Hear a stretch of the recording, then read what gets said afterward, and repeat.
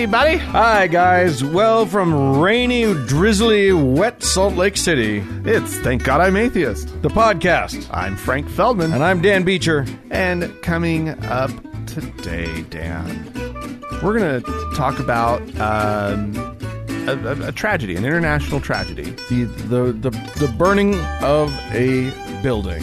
Yeah. Yeah, we're going to talk about Notre Dame, Yeah. the cathedral. Paris is burning. That's all there is to it. Paris is burning. Yeah. Really, really Well, they put it out by now. shocking and sad and everything. So we do want to talk about that because obviously there are, There are things implications of interest, I think, for this show Well, yeah. to discuss. So anyway, coming up first, though, Dan, Yeah. there is a new pamphlet out Oh? that is available in Sweden, Oh. the land of pamphlets. Really? Boy, you just can't get away from them. It's food in tubes and pamphlets everywhere as far as the eye can see. Yeah, absolutely. And cheap furniture as well. And water. Lots of water? lots of archipelagos and whatnot. Oh, nice. Yeah. No, the Church of Sweden. Yes, okay. Be weird if it was the Church of England, but that's okay. Yeah, Church of Sweden has, or at least one of the dioceses has issued this pamphlet. It is now available to Christian queer kids. Oh. It's a guide on LGBTQ topics in Christianity. Okay, so generally speaking, in the larger scheme, when a Christian organization releases a pamphlet about LGBTQ, I brace for the worst. You should brace for the best. I was going to say, this is Sweden, though. It's a different animal. Talk to me. This, if you were, maybe one of those more sort of run-of-the-mill American Christian types. Yeah. You might be a little stunned by this. You might be shocked, in fact, to hear that the guide describes Jesus as queer. What? And Joseph as transvestite. What? That one's a stretch. That one, I actually take issue, Church of Sweden. you don't want to just make stuff up whole cloth. Yeah, you're going. I mean, the whole thing. What did they base that on? I'm not entirely sure, to be honest. He liked his robes a little more flowing than the next man. Kind of, I think. So the guide says that that Scripture is not actually against homosexualdy. But the Bible doesn't really say anything. It never mentions it by name. They say, okay, and that when it does when it is on the topic of homosexuality, what it's actually talking about, the stories that they're mentioning are actually about exploitation or rape. Huh. And that seems like a stretch to me too. I mean, I've read the Leviticus where it says if a man lay with a man. That doesn't sound like rape. If a man lay with a man the way man lays with woman or something along those lines. So maybe it is. Maybe all sex with women was rape back in the day. Probably. And now and they're just saying, "Hey, you can't do that to a real person like a man." Yeah, right. That's the problem. Yeah. The guide includes definitions for cis person, gender fluid, non-binary, queer, two-sex norm, rainbow fairs. I don't know what a rainbow fair is. But it says that Jesus' mother, Mary, dared to break traditional sex norms in a patriarchal society. By having sex with God? Yeah. I guess being a virgin mother. Yeah, that broke some. I mean, is it daring or is it traditional sex norms? Yeah, I mean, yeah. She had a kid without involving a man. Well, That's pretty queer. She's rejecting the patriarchy. She is. By doing that. Right. Or just accepting the grandest of patriarchy. Jesus is described as someone who, quote, broke the norm, calling him queer for the way he lived his life. This is actually really, I like this. They also point out that he did not defend the traditional family.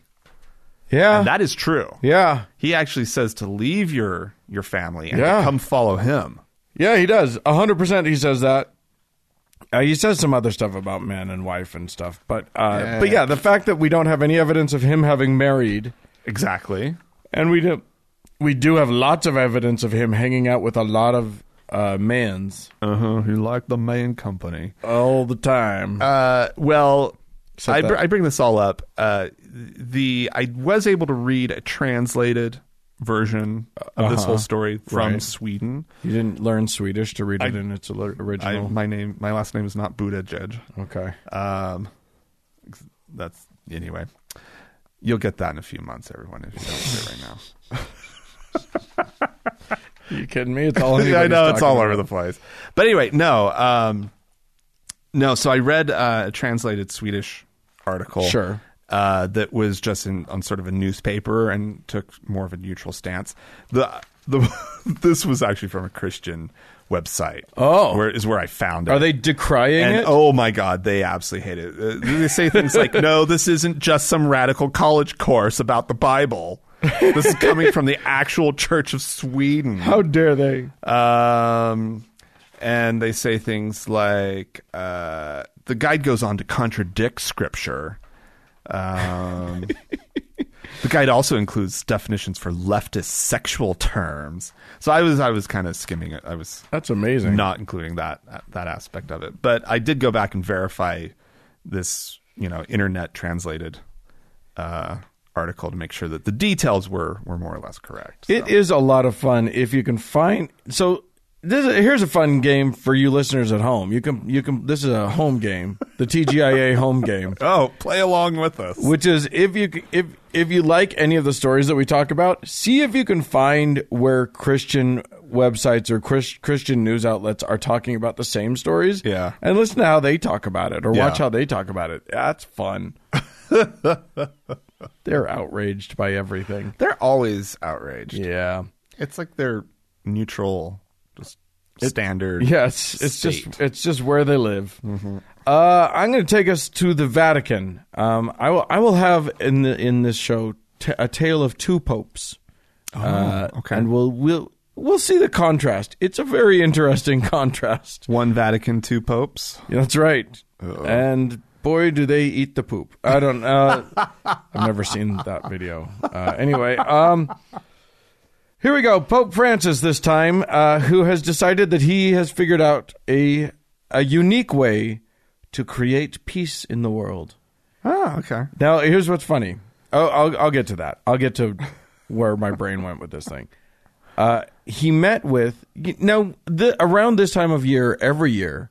He usually meets up with a bunch of prisoners and washes their feet or whatever for Holy Thursday or whatever. It's a thing that he does. To sort of be Christ-like, Jesus washed the feet of the people, and then they washed his feet. It was a sign of humility or whatever. There's a Holy Thursday? Yeah, I guess so. Huh. I mean, why not? He is the Pope. They got holy every other day. Yeah. So this year, instead of that, he actually met with the leaders, both the official leader and opposition leaders of South Sudan. Now, South Sudan, for those who don't know, is a fairly recent country. It was only created a few years back and has been ever since engaged in I guess they won their independence from Sudan in 2011. Okay. Because most of South Sudan is one ethnic majority and most of Sudan is another, and they were just at war all the time, so they broke off. Yeah. Well, it turns out that there was enough, split within South Sudan that they've basically been civil war in their own country. So now there's going to be Southeast Sudan, right? Exactly. Southwest Sudan, right? Yeah, exactly. So it's been They broke off from Sudan in 2011, and in 2013 they've been in a really bloody war. Yeah. At least 400,000 people are dead. Jesus Christ. From this thing. Oh my God. It's not a big country. Anyway, a very tentative peace process has started, and it's not going great. They had they signed an armistice. They have a ceasefire, but people still keep dying. People still they're missing deadlines and all this stuff. It's not going great. Yeah. It's still holding on by a thread, but So the Pope met with these guys and decided to kneel and kiss their feet, the feet of both the rival leaders of South Sudan. Wow. Did they know this was going to happen? I don't think so. They knew that they were meeting with the Pope. My God. And he knelt down and he said, quote, "I express my heartfelt hope that hostilities will finally cease, that the armistice will be respected, that political and ethnic divisions will be surmounted, and that there will be a lasting peace for the common good of all those citizens who dream of beginning to build the nation." Now, so my first response to this when I read it was, well, that's going to make a difference. You've got, oh, good, some random white guy that neither of these political leaders actually cares about kissed their feet. Well, that'll totally change the world. But then I realized what he's dealing with is just two guys. Yeah. Just a couple of emotional human beings. And you never know. Literally, that gesture could be baffling enough to, make a difference.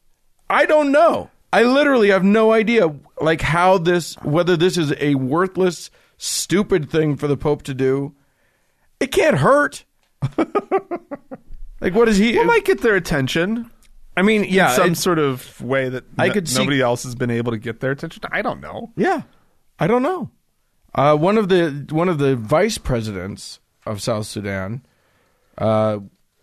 whose name is Rebecca Nyadeng Garong, said, "I have never seen anything like that. Tears were flowing down my eyes." She said she was very, very moved by the whole thing. I bet it was moving. I bet it was shocking. I bet it caught people off guard. Yeah.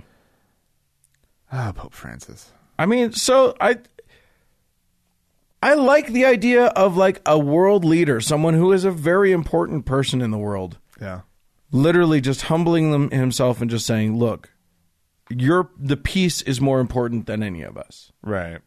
It's more important than my dignity. Right. Or whatever. What's the most important? Oh, he gets off on this shit. Oh, of course he does. But he's doing something he's making a show. He's making a point. Right. And he's using it at least for a good idea. Peace in South Sudan would be great. I mean, Sudan they just overthrew their government. Right. But seriously, I mean, at this point, I'd like to find somebody in the entire Italian peninsula whose feet he hasn't washed or kissed or done something to. This is an African. It's totally different. He's moved out from Italy. Oh, you jerk. All right. I'm just imagining some tourist walking around the Vatican City looking down at their feet going, ew. Oh, I shouldn't have worn sandals. Hey, is the Pope available? Look at the dirty Tootsies. They're dirty. I need them cleaned. Yeah. Pucker up. Popey. All right. And the title of this week's episode. Pucker up, Popey. All right. I can make that happen. Okay, Dan. Yeah. How long ago? How long ago did we talk about India's Supreme Court lifting the ban on the entry of women of menstrual age at that Hindu temple? That was what? A couple months ago? A few months ago? 6 months ago? 6 months ago, something like that? Okay. Sure, yeah. Maybe. So that happened. I don't have a concept of time. Yeah. That's close enough. Fair enough. Anyway, so that happened. Yeah. And that kind of opened up a little bit of an issue in India. Yeah, it did. Obviously, there were conservative Hindus who did not like that at all. A lot of people were not happy with it. But there were maybe some more moderate or liberal Muslims who were watching the whole thing. Like, what's her name? Yasmin Pirzadeh. Nailed it. And her husband, Zuber Pirzadeh. Mm-hmm. They're suing. They have a petition, I guess. It may not be I don't know these legal terms. But they're petitioning the India Supreme Court to decide on the issue about women being allowed to worship inside mosques alongside men. And because there's this practice in Islam that women, and there are a lot of mosques in India that don't allow women at all. Right. And then there's some of them that will have like a partitioned off area or some section somewhere where they're able to go. My understanding is that mix. All mosques are non-mixed. Like if women pray in a mosque, they pray in a different part of the mosque than the men. Yes, I think that they at least have men over here, women over there. Yes. I think that's probably the most mixed that it gets. Yeah. I don't know that to be true. But definitely there are mosques where it's more partitioned. Right. When I visited the mosque here in Salt Lake, it was actually sort of a balcony area that the ladies were on, that the ladies are up on. Okay. They have to go upstairs, and there were like video cameras that had a feed of the imam. Oh, so that they could watch him on a feed rather than that's all that kind of stuff. Yeah. So these guys are suing to allow women to be mixed in. Oh wow! And because this is where it gets really interesting. Their petition says, like men, women also have the constitutional right to offer worship according to their belief. Huh. Right? There should not be any gender discrimination. And we should allow women to pray in all mosques. Wow, that's the Indian Supreme Court has shown themselves of late to be quite willing to dip their fingers into what's happening in the religion. Well, there must be some mixture. They must love riots. That we just don't, because they're going to get them. If they go through with that, they're going to get themselves some more riots. They are going to, yeah. Islam is not one to take things sitting down. But here's the thing. In India, like in Hinduism, the government owns the temples. Right. Or like at least there's no organization that owns the temples that can sort of make the rules. Right. I don't know that that's true for the mosques, except there are some historic mosques that I'll bet the government does own. I have no idea. I went to one in Delhi, which I can't imagine is owned by paid for by anybody but India, because it's like a national landmark. Right. I have no idea. Yeah, I don't know. But what I am really interested in here is this willingness on sort of the highest levels of government to make decisions about how people practice faith in their nation. Yeah. I there's something about that. It's interesting. That as long as their laws also allow space for me, right? Right. I kind of like the idea of, because what it's saying is the state is more important and the people are more important than these religions. Right. And we tend to in this country have this opinion that the religions are more important. Right. And I think it's probably a much healthier view, to be honest, to have a power, ostensibly secular power that is more important in your system than now. That's obviously something you got to be careful about, right? But at the same time, there's something to me, the atheist, that is kind of appealing about that. As long as I know that I'm protected too. It just feels dangerous to me. It just feels like I know I know. I mean, so there is a line to walk. Yeah. And it's fascinating to watch different countries walk the line differently. Yeah. All right, I'm going back to the Vatican for Pope Pope story number 2. Oh, okay. This time, Pope Benedict. Pope Emeritus. He's Benedict. still alive. Still alive. We still have 2 popes. It is a 2 pope problem. And that's the thing, is that, like, he didn't stop being a pope. I know. He just retired from, like, popely duties. And nobody really knows what it means. Like, if he promised he would just step out of the next pope's way and not be a burden or not be a bother to anybody. Right. And he's been basically silent for the bulk of the time since he stepped down. Just enjoying those Prada slippers. Yes, indeed. Now he has spoken up, and what he wrote was immediately criticized as, and this is the RNS. I don't know who they were quoting, but they put it in quotes: catastrophically irresponsible. Wow. Oh no! What did he say? Okay, so he decided that he needed to talk about the priest sex abuse crisis. Oh no! Because he knows why it has happened. Oh God! He has a really good sense of why there have been all these problems. Brace yourself. Basically, what happened was that the 60s occurred. Oh, those damn 60s. The sexual revolution happened. The sex started showing up in the movies. Goddamn baby boomers. And suddenly all of the seminaries were thrown into, they had homosexual cliques in the seminaries, which of course have never happened before. No. Before the 60s, everything was on the up and up. Matter of fact, none of the priests that were ordained before the 60s ever did any of the pedophiling. Right. Don't worry.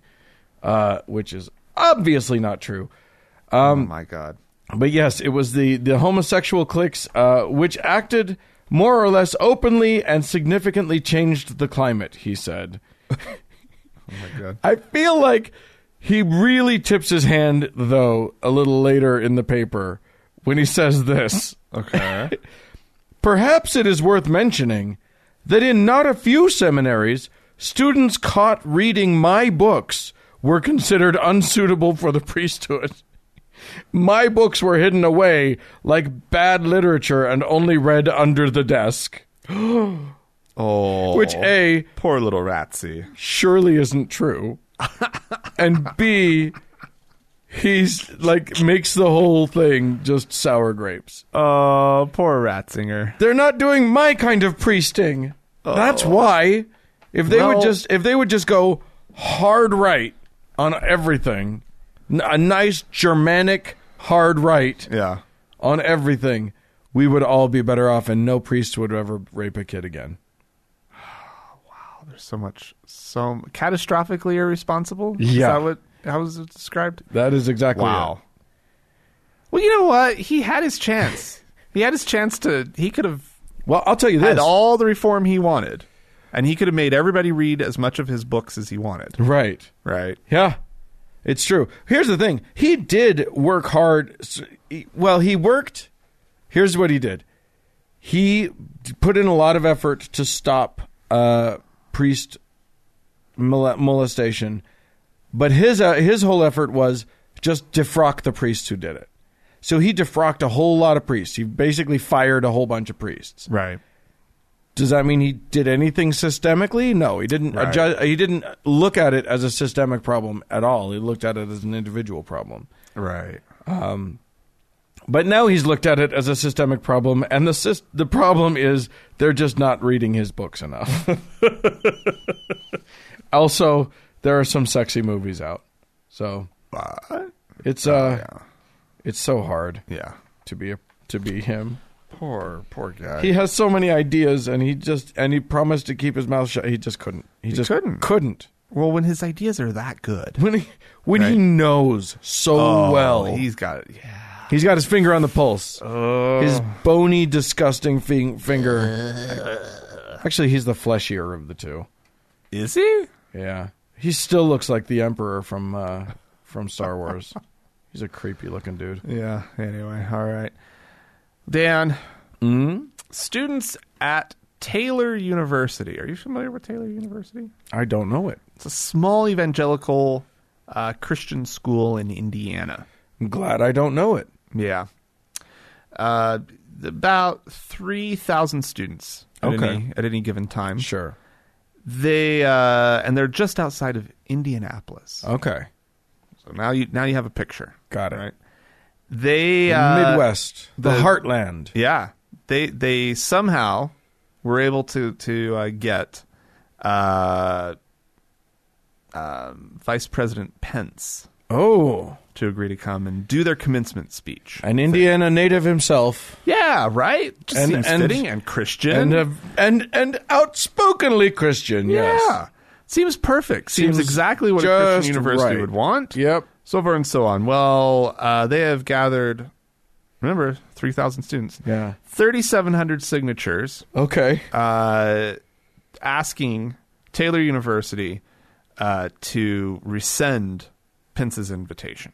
Why? Saying, inviting Vice President Pence to Taylor University and giving him a coveted platform for his political views makes our alumni, faculty, staff, and current students complicit in the Trump-Pence administration's policies, which we believe are not consistent with the Christian ethic of love we hold dear.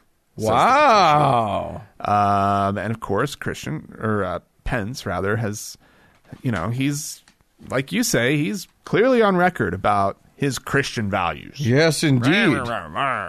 Christian values, which include never aborting a baby. Right. And this is what Jesus talked about. Right. Locking up immigrants. Yes. And hating on gays. That's what Jesus was all about. Those three things. Right. Are the only things Jesus cared about. Absolutely. So what are they complaining about? They're Christian too. It's perfect. Well, they're saying that's not, I mean, they're not saying specifically that those are the things that they're not about, but they know that especially this current administration, it doesn't really embrace Christian values very well. Goodness. Even though the Christian right seems to fucking love them. Yeah. Here's some evangelicals in large numbers, at least a large percentage of their community saying, Yeah. Let's see. Was there anything else in here? Well, I mean, this does, Pence did give the commencement speech in 2017 at Notre Dame. Do you remember this? I don't really remember this. A bunch of students walked out during the speech. Yeah, I vaguely remember that, sure. Good on them. Yeah, there you go. I feel like there's a crisis in this country.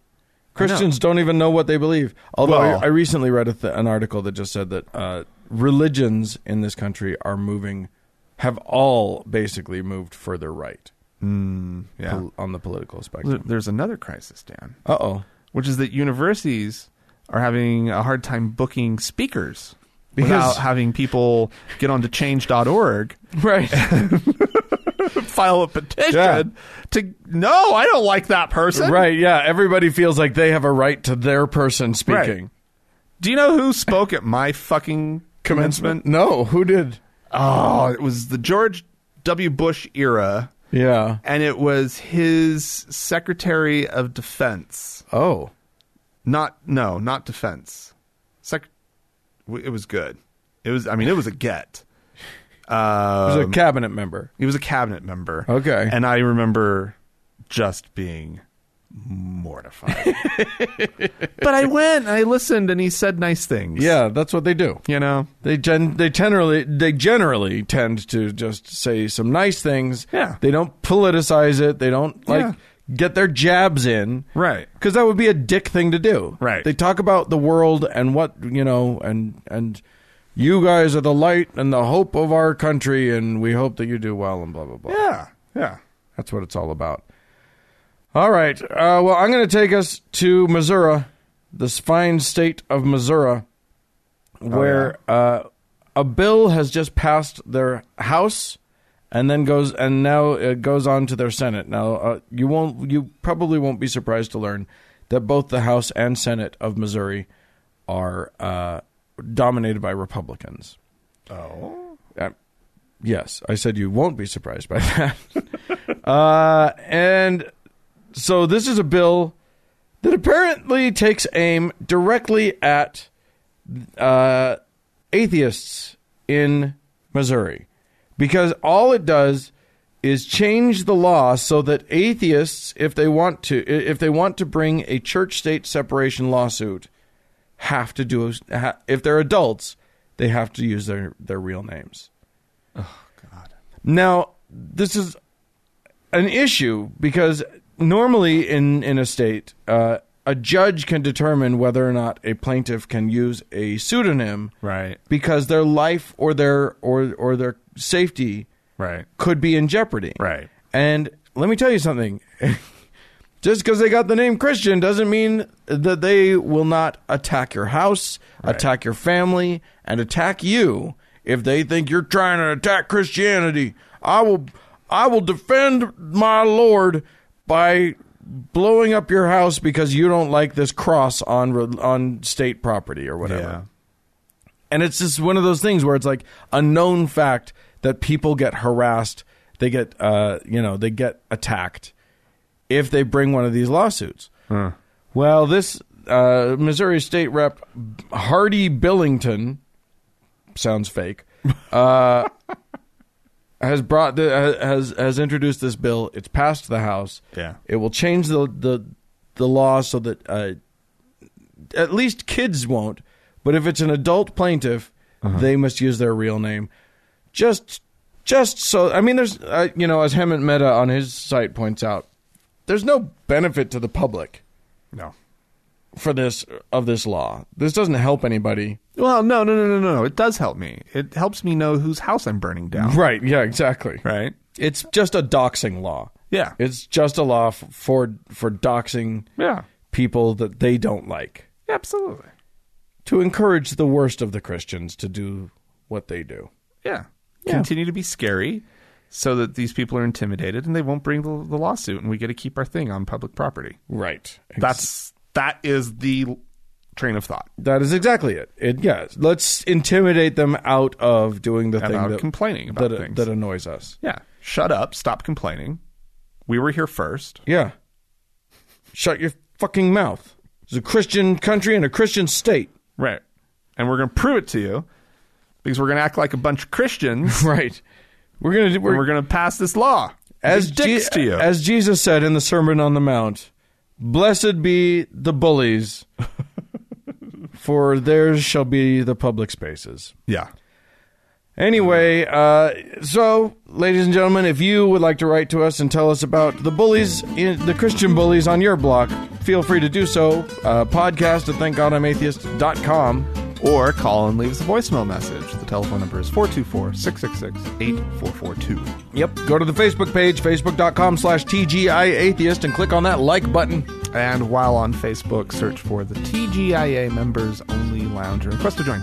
It is a closed group, but we will let you in. Indeed.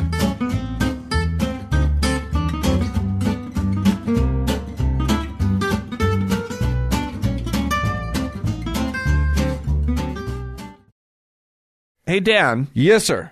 Mark Taylor. Oh, the firefighting, the no longer firefighting prophet, the mad prophet of the internet, the global conspiracist and profiteer of profiting. Oh, indeed. Yeah, he's got something to say about abortion. He is. Oh boy. He knows what's coming, you guys. This is part of what being a prophet is all about, is that you know what's coming. You don't just know what's now. No. You know what's going to be happening soon, and he knows. Well, he talks to God, and God talks to him. Yeah. It's a two-way street. It's not. Yeah, exactly. Anybody can just talk to God. I talk to God all the time. Do you? I mean, no. No, you don't. Liar. All right, let's listen. When you're talking about control and the abortion issue that go hand in hand, it's also the population control. This is about controlling the population because on the Georgia Guidestones, they only want 500 million people on the planet. And it's all written right there on the Georgia Guidestones. my friend Sheila Holm is the one that exposes a lot of this stuff with the Georgia Guidestones. Her and Chris McDonald actually physically went there. She's been there numerous times, done shows on it or stories on it. She's written it in her books plenty of times. All that information is in her books. So, I mean, but when you look at the population control, and I'll tell you what else is probably going to be exposed, and I'll release it here for the first time. I haven't even said this publicly, I don't believe, is that look for these guys, the extreme left, the extreme globalists, that when a woman gets pregnant, their goal would be to take the woman and the child. Wow. So because you're actually getting, and I hate to use this phrase, but you know, I just, you got to call it like you see it, but it's like taking two birds in one shot almost. Because when they look for that somewhere in the world that these elites go, you know what, when you get pregnant at this point, we're going to take the mother and the child. He is a smart man. He gets it. Yeah. He really gets it. He can read the writing on the wall. Other people don't get it like he gets it. Yeah. It's so funny because, this clip sent me down a rabbit hole. Oh, really? Well, I've never heard of Georgia Guidestones. I had no idea what the fuck he was on about. And let me tell you something. You know, it's so weird, the crossover between bizarre conspiracy theorists and Christianity. Yeah. And they're all tied in. The flat earth movement is all tied into Christianity. And they all tie to, and it doesn't matter what the conspiracy is. If you're a 9/11 truther, somehow you then also become a flat earther, and you also become, and it's all because of Jesus somehow, but it's also because of the Illuminati, and it's all interwoven. Right. These Georgia Guidestones, though, are pretty interesting. They're just out in a field in Georgia. Okay. In the United State of Georgia. Not the country of Georgia. And they are these giant, like 20-foot tall stone, like granite rock. It's a very large thing. That apparently the story is that some guy calling himself Robert C. Christian, which is obviously what a beautiful name, pseudonym, approached a granite finishing company and was like, "Hey, I want to build this giant thing." Okay. And they were like, they thought he was just a nut, so they quoted him some outrageous sum, and he was just like, "Great, let's start on Tuesday." He was fine with it, and claimed apparently that it was he represented a group of, quote, loyal Americans, and they commissioned this whole big thing, and it's these 4 giant tablets of stone standing tall with a pillar in the middle and a capstone on top, and you can see through them, and apparently they line up with like with astronomic features. There's a channel that indicates the celestial pole and slots that indicate the annual travel of the sun, and all of these things that line up with the. He just didn't want something simple, some statement. No. This thing has like cosmic significance. Yes, exactly. Oh no! The sunbeam that comes through the capstone apparently marks noontime throughout the year. Unbelievable. They had to line it all up and get the angles right and everything. They had to pull out a sextant, probably. And a yard arm. No, I don't know. I don't know. Who? I don't know. But it does have this list in multiple languages of 10 guidelines, guideposts, whatever. Please tell me there's like one language on there that nobody knows what it is. No. There should be. There should be. It's English, Spanish, Swahili, Hindi, Hebrew, Arabic, traditional Chinese, and Russian. Wow. I don't know. Why Spanish? I don't know. They should have put Esperanto on. Yeah. That would have been good. Anyway, or Latin. I don't know. Klingon. They should have done it in Klingon. Dothraki. Anyway, it's apparently so the guidelines, these rules do start with maintain humanity under 500 million in perpetual balance with nature. Now, how they decided that is the correct number to be in balance with nature, I don't know. That's really weird. I do think that our population's getting a little on the scary side. I think that we're doubling our population at an alarming rate now every, few years. We're good at fucking. We are. We also demand a lot of resources for each of us. So pish posh. Yeah. Pish posh. I mean, I'm down with we're clever little monkeys reducing population growth, but I don't know how they came up. They don't list why it's 500 million. They just say that's the right number. Well, and how would you ever sustain the economy? The economy would collapse. Fucking hate that line so much. It has to be growth, otherwise everything collapses. Okay, why? Because Dan. Because it does. It just does, asshole. Someone's going to write in and explain a very, it all. very in-depth explanation. Yes, that's fine. And then their second thing is guide reproduction wisely, improving fitness and diversity. Eugenics! It's eugenics. I mean, it's not Who are these strict people? eugenics, but yeah. That sounds like you could easily line that up with eugenics, and nobody would know the difference. Right. And this was in 1979 or 80 that this was erected. Oh, you're kidding? Oh, it's been there for a while. Yeah. Oh, wow. Anyway, okay. And then there's a bunch that I really like. Okay. Guideline number 4 is rule passion, faith, tradition, and all things with tempered reason. All right. I like that one. Okay. There's some goofball ones. Unite humanity with a living new language. Oh. I have seen so many dingbats decide that a new language is what will bring peace to the world. There. It's not. You're not going to unite humanity with a language. No. First of all, as the second you decide you come up with a new language, it starts splintering. Yeah. Into dialects, into different ways that different people speak it. Yeah. There was a brilliant, was it This American Life? Was it Radiolab? One of those, about a dude who came up with like a written language that could be universal. Oh, nice. That's not tied into language, but is just pictures. Sort of pictorial. Yeah. And it's not just pictures, but it's something that we could all learn fairly easily and then communicate with each other because it's not tied to words. Right. That to me is brilliant. That was not his idea, though. His idea was that everyone has to learn it exactly as he wrote it, and then it will like cause peace on Earth or whatever. No, you're not going to cause peace, you dipshit, but you came up with a decent idea. Like, to me, a written language that we can use to communicate with anybody else, regardless of what their spoken language is, right. That's genius. Right. That would be great. Teach that in every school in the world, and we're okay. We've got something to go on. Right. No. Anyway. Wow, that really got you going, Dan. I do wish that they would do that. That's a great idea.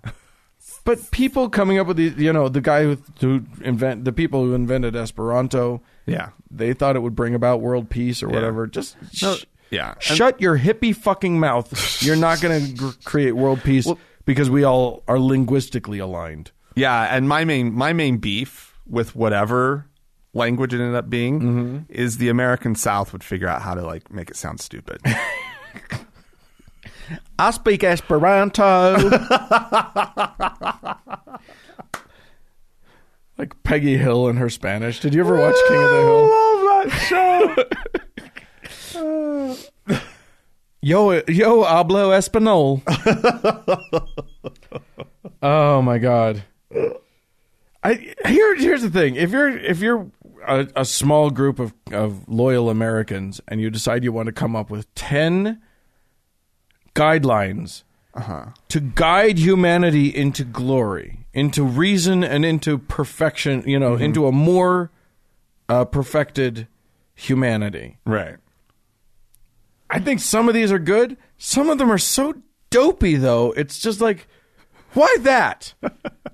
Well, did they have a meeting and like one person was just like insisting that was what was going to do it, and everybody else was just like, okay, We'll leave that one in. Maybe we'll get it out later. I don't know. And it made it onto the rocks. But they only had space for 10. And they let it be one of the 10. Yeah, it's crazy. I mean, yeah, when it says things like balance personal rights with social duties, okay. Does it need to be written? Maybe. I don't know, but it's a good one. Like, Sure, I believe in that, I guess. They don't give any guidelines as to how that's achieved or accomplished, but okay. Huh. Let all nations rule internally, resolving external disputes in a world court. Wow. What the fuck are you on about? Why are you delving into world politics? Dan, I gotta say, I get the conspiracy theorists on this one. Right? Like, I totally do. Like, what the fuck is this thing? Exactly. Like, it feels like maybe some space aliens came down. Uh-huh. And they were like, once you figure this out, then we will show ourselves to you. Right, exactly. Without ever saying that, you know. Yeah. Protect people and nations with fair laws and just courts. Well, doy. I'm telling you. Did you come up with that one all by yourself there, Bingo? Because that is a relatively obvious concept. Oh, my God. So anyway, yeah, the conspiracy theories run fast and furious on that particular. I'm sure. Whatever your favorite one is, that's going to Oh, yeah. give you lots of And now it's like, you know, and because it has remained anonymous, Yeah. no one has ever claimed credit for this thing. That's amazing. Oh, the conspiracy theorists love it. It's the New World Order. It's the lizard people. Oh, yeah. Because the guy's name was Robert C. Christian. Then they're like R.C. Christian. That sounds like Rosicrucian.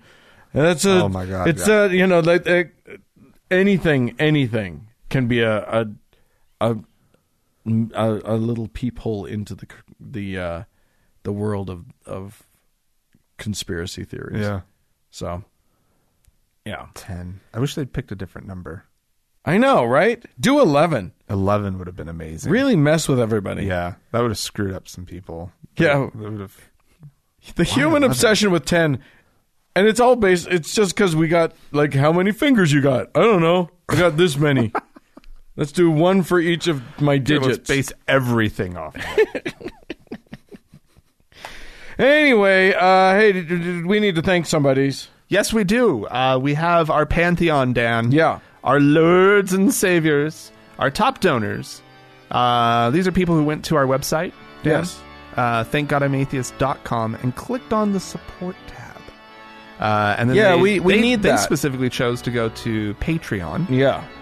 Where they then signed up for a level of support. Then all 7 of these people are tied for first place, essentially.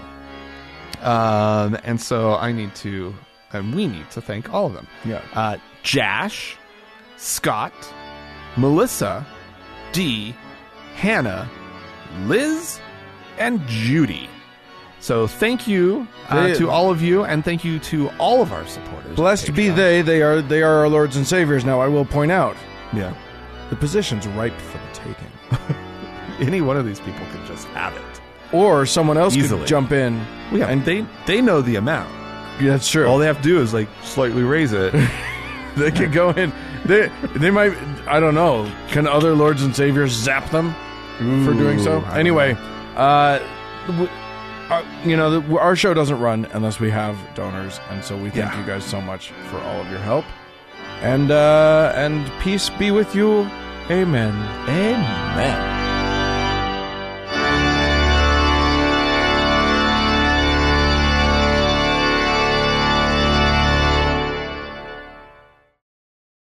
Dan. Yeah. I was minding my own business yesterday, Uh-oh. sitting on my couch, and having to look up the address where I needed to send my tax check. Oh. And I opened up my phone, opened up the Googs, Yeah. Oh. and right at the top was a story about Notre Dame. Yeah. Not And- Notre Dame. Not Notre Dame, Notre Dame, in Paris. And That's what the whole rest of my day was essentially about. It was shocking. It shocked the hell out of me. It was really quite a gut punch. Yeah. To see that stunning architecture ablaze. Yeah, I know. It's one of those things. And what's funny is I commented to a friend of mine as we were discussing about it, and I said, I'm guessing that there are some atheists out there.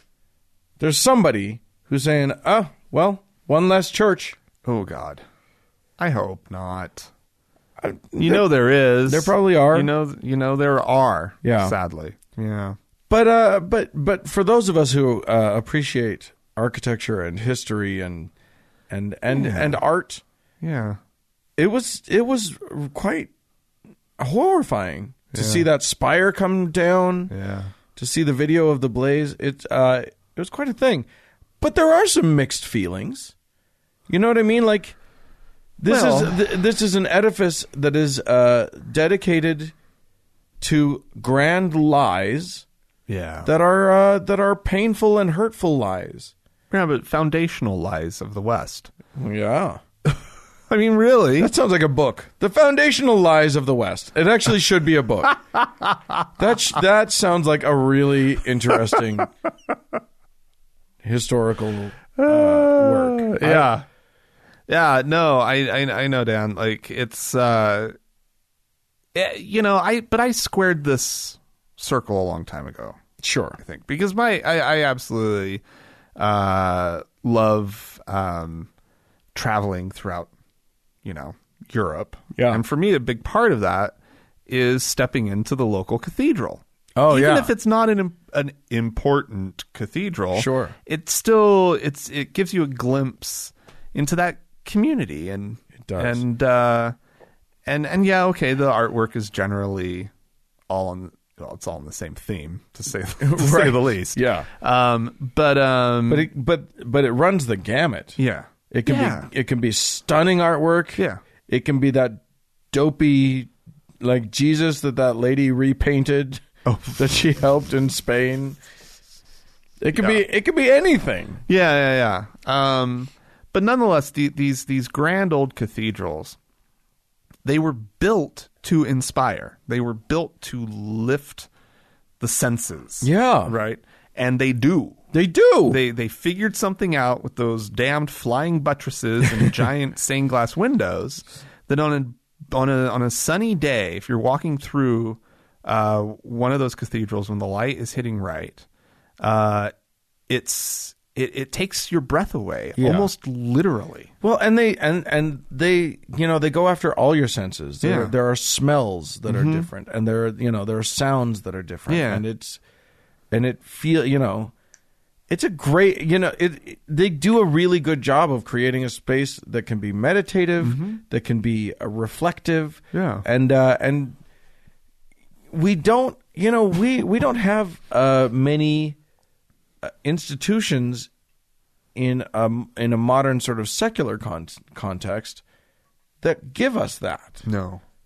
That give us a place to just duck into and look at something that inspires some awe, and take a moment to reflect. Yeah, I know. Yeah, it's and so it was really shocking and sad. And of course, when I started watching, and I tuned to the major news networks, sure, in order to get the live feed essentially. But it was sort of clear at that moment, even though it turned out to be wrong. But there was a moment when it felt like the whole cathedral was a total loss. Right. Like the flames were so large, and so they were high and reaching high, and all along the length of the building. Yeah, totally. And it was like, this thing is gone. It's exactly, right? This edifice. And whatever they would rebuild would be just a facsimile essentially. Yeah, And if it actually collapsed, would they even bother? Why would they bother to rebuild it? I think they would, though. Do you? They would build something there. They would build something. But, I don't think they would rebuild that building, though. I don't know. I think Who knows? the obsession with I absolutely think they probably would have. I mean, but that's an interesting thing, Dan. Like, because in the process of now, rebuilding what they have to rebuild, Right. which is the roof and the steeple and obviously all the stuff that inside that burned up and all the stained glass windows and all of that. But will they build the stuff that is being replaced, the ornamental stuff? Are they going to build it exactly the same? Yeah. Because it almost feels like you would be trying to skip over this event in the life of the building, Right. that happened in 2019. Yeah. When there was a massive fire that threatened the cathedral. Will they build the spire on top to be exactly the same, or will they decide let's have a contest? Right. Let's find a way to honor the. We'll have some stuff inside the building, pictures and some sort of interpretive something or other that honors what was there. Right. But do we do it exactly the same? Like, or do we leave our mark? Do we leave the 21st century's mark on this 850-year-old building? Right. Right. I mean, who knows what they'll do? Who does know? I remember. So I first saw the building as a child. I was there. My parents took me. I was in, I want to say, 4th grade. Oh boy. My parents took us, me and my sister, to Europe. And they didn't take us into Notre Dame because we were little, and I think at that point it was like toward the end of our trip, and we were fed up with buildings that we didn't give a fuck about as children. And you'd proven that you were willing to throw that tantrum. Yes, indeed. And also we were apparently enamored of some old lady who was feeding birds outside of it. Oh, okay. So we were just out there feeding birds. I do remember my mom pointing in a direction toward the cathedral and saying, "Do you see the flying buttresses? Look at the flying buttresses." And me being utterly confused because I'm looking all around the cathedral for something flying. Right. I was like, maybe witches or birds. I didn't know. What is a buttress? I know nothing about a buttress. And so I never did clue into what she was talking about. Interesting. Okay, so that's the first time you encountered the building. But the most recent time I encountered the building, the last time I went, was a few years back. And there's just it is this enormous, gorgeous, like the height of it. When you walk in, the majesty, the grandeur of it, like you don't even get that sense from the outside. You walk in and you feel the grandeur of this place, and it's stunning. Yeah, I know. And it's dark and brooding in this Gothic cathedral, in stark contrast to, like, for instance,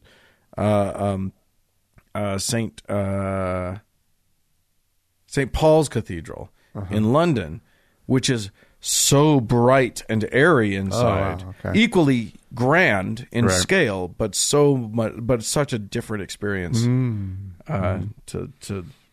Notre Dame. Huh. Yeah. It's I mean, what's your experience going in there? Well, let's see. I was in college. So it was a little while ago. Yeah.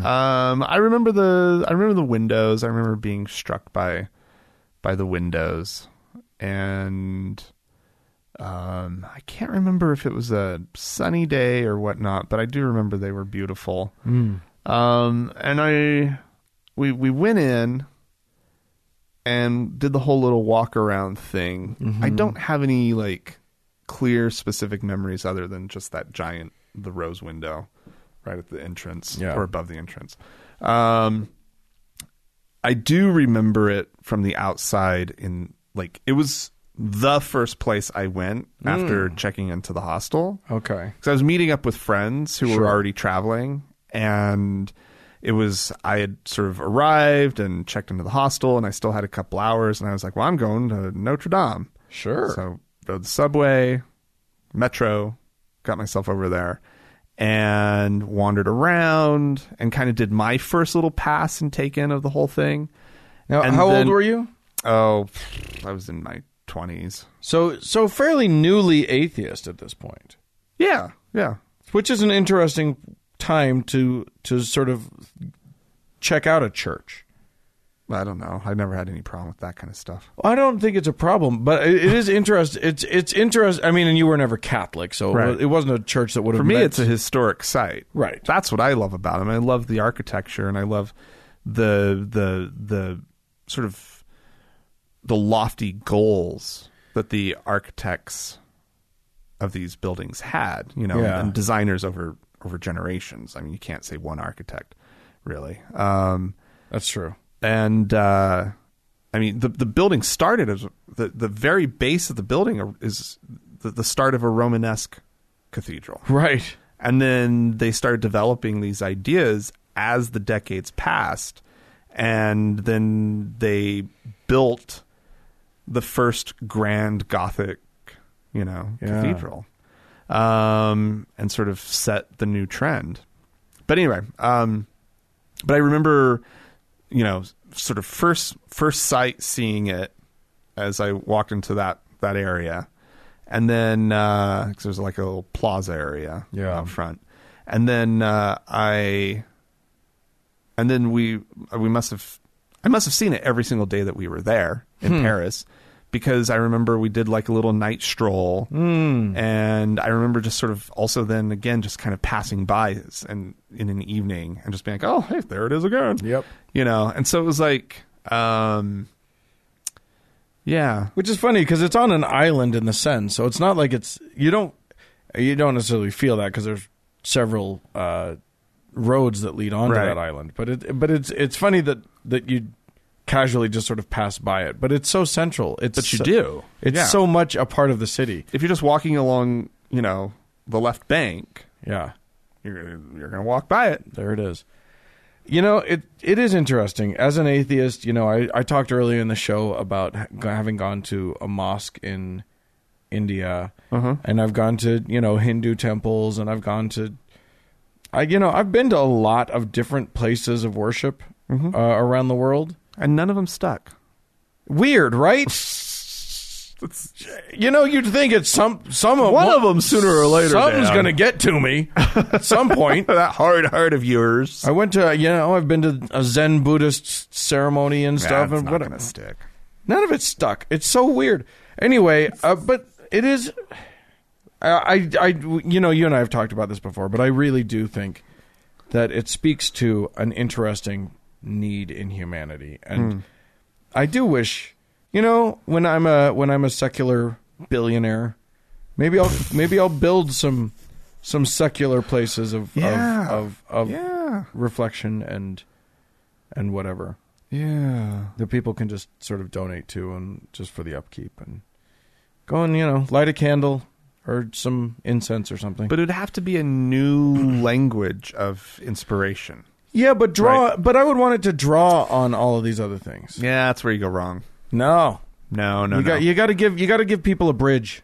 It can be beautiful architecture. I'm fine with that. Yeah, that's what I'm saying. Like, But I want the height. Light a candle? Did I hear that come out of your mouth? Yeah, why not? Oh, People love candles. Candle light is pretty. No. You're just afraid that it'll burn down, and I appreciate that. Thank you. Thank you for That's trying not to what caused keep that. my temple safe. No. I won't call it a temple. I'll say that. What would you call it, Dan? I don't know. I don't know. Thing. It'll just be called the thing. An edifice. Yes, exactly. An edufice. Nope. Now you just ruined it. You just ruined the whole concept. I'm not doing it anymore. Anyway, we'd love to hear from you about your experiences as in different houses of worship. What have you ever been inspired? Have you been made to feel sick by them? Certainly, if you go into a Mormon word house, there will be no inspiration. You will not feel that. Anyway, you can write into us, podcast@thankgodimatheist.com. Or you can call and leave us a voicemail message. The telephone number is 424-666-8442. Indeed. Go to the Facebook page, facebook.com/TGIAtheist, and click on that like button. And while on Facebook, search for the TGIA Members Only Lounge or request to join. It's a closed group. We'll let you in. Yeah. Also, check us out on Reddit, Twitter. Look for TGIA Atheist on both those platforms. Yep.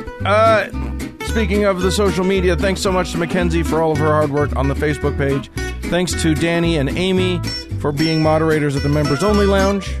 And a big thanks goes out to the Red Rock Hot Club for the use of their music and to Gordon Johnston for the use of his music. And thank all of you for tuning in. Bye-bye.